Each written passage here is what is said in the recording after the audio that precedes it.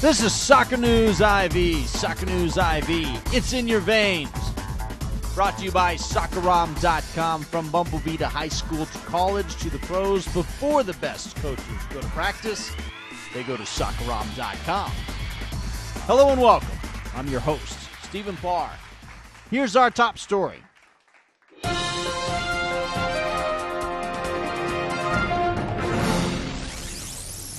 Well, MLS is back. This last weekend, MLS celebrated First Kick 2007. 12 of the 13 teams in MLS were in action.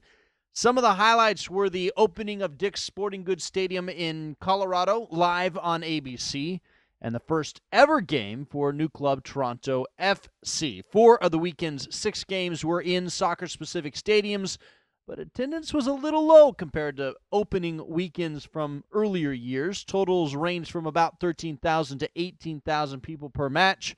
Some of the attendance could be blamed on the record-setting cold. It was freezing in Colorado, Chicago, and Columbus at game time. Now, MLS did have a rather important dignitary on hand for First Kick. Former President George H.W. Bush showed up with an orange scarf for the Houston Dynamo Los Angeles Galaxy match. Bush is a longtime fan of soccer and even played some back in college.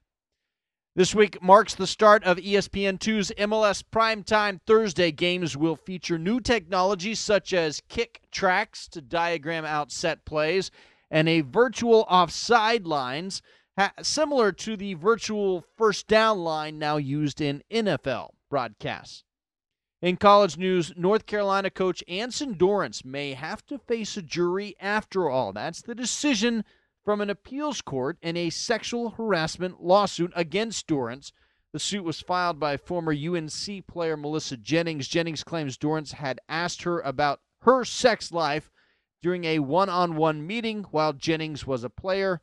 Dorrance later cut Jennings from the team in 1998. A district judge had thrown the case out back in 2004. This decision overturns that ruling, clearing the way for the case to go to trial. The U.S. women's national team announced the roster for the upcoming friendly against Mexico this weekend. On the list is Kristine Lilly, who already had 323 caps for the national team, and 22-year-old Marion Dalmy, who has never been named to a U.S. roster before. The youngest person on the roster is UCLA freshman 19-year-old Lauren Cheney. The game against Mexico is part of a doubleheader with the New England Revolution. Well, let's go to the game wrap.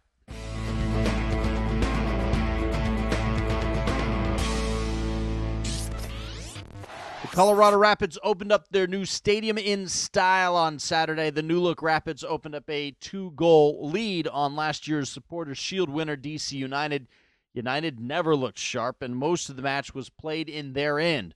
Colorado's Terry Cook, who led the league in assists last season, assisted on both of the Maroons' goals, leading to a 2-1 victory. Real Salt Lake tried to prove they were going to be different this year in their opening match against FC Dallas. Dallas just wanted to show they could be dangerous without midfielder Ronnie O'Brien.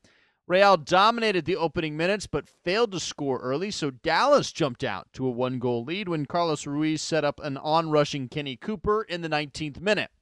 Real's Jeff Cunningham then put away a pair of goals, his 91st and 92nd of his career.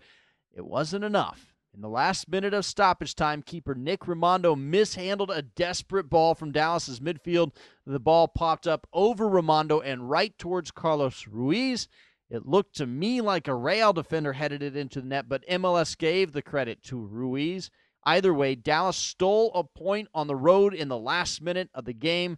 2 more points about this game. Can we please make a rule that both teams can't wear red jerseys at the same time? Why didn't Dallas wear their away gray hoops? It was really hard to tell who was who on television. Further, that field in Salt Lake is a nightmare on television. The ball rolls too fast and bounces too high. It's like indoor soccer without the walls. Real Stadium cannot come soon enough. 2 other teams trying to turn things around this season are the Columbus Crew and Red Bull New York. Well, opening weekend was inconclusive as the Bulls and Crew wound up with a 0-0 tie. Claudio Reyna gave Bruce Arena quite a scare when he went down after a rough collision in the first half. He was able to finish playing, but the injury brought up the biggest fear about signing Reyna. Reyna has been injury-prone over the last few years, and Red Bull is trying to build the entire team around him this season. Chicago's Logan Paz scored in the 4th minute of the game, and the Fire held on to beat New England 1-0. Taylor Twellman missed a point-blank header in the first half and nailed the crossbar in the second. Chicago's keeper Matt Pickens had an amazing save late in the second half to preserve the win. If you haven't seen that save, go to MLSnet.com and look for it in the highlights video. Toronto FC has now played its first game. They're still waiting for their first goal, however. Chivas USA beat TFC 2-0 at the Home Depot Center in L.A. Ante Razov scored in the 35th minute, and Sasha Kleiston scored in the 89th to seal the deal. Then on Sunday, L.A. took on the defending champs in Houston. Houston's Ryan Cochran was sent off in the 76th minute with a straight red card. But L.A. was not able to capitalize on the one-man advantage. This ended up 0-0. The schedule. Please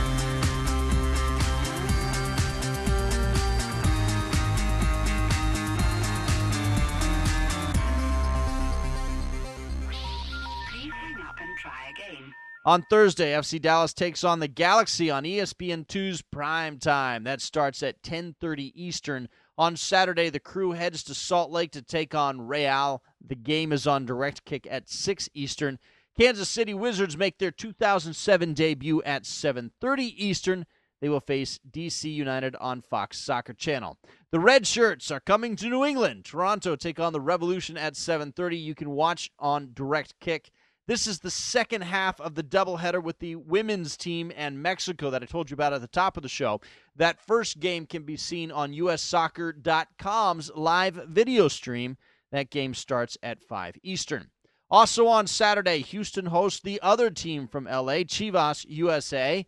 The game starts at 8:30 and will be shown on HDNet and Direct Kick. Then on Sunday, FC Dallas will play their third road game in just 8 days. This time they will be in New York as the Toros take on the Bulls. Kickoff is 8 Eastern on Telefutura. And finally on Sunday, Chicago heads to the new Dick's Sporting Good Park to take on the Colorado Rapids. That game's at 8 o'clock, and you can watch on Direct Kick. That's all we have for this week. Need to say thanks to Soccerom.com for all of their support. For Soccer News IV, I'm Stephen Parr. Soccer News IV, it's in your vein.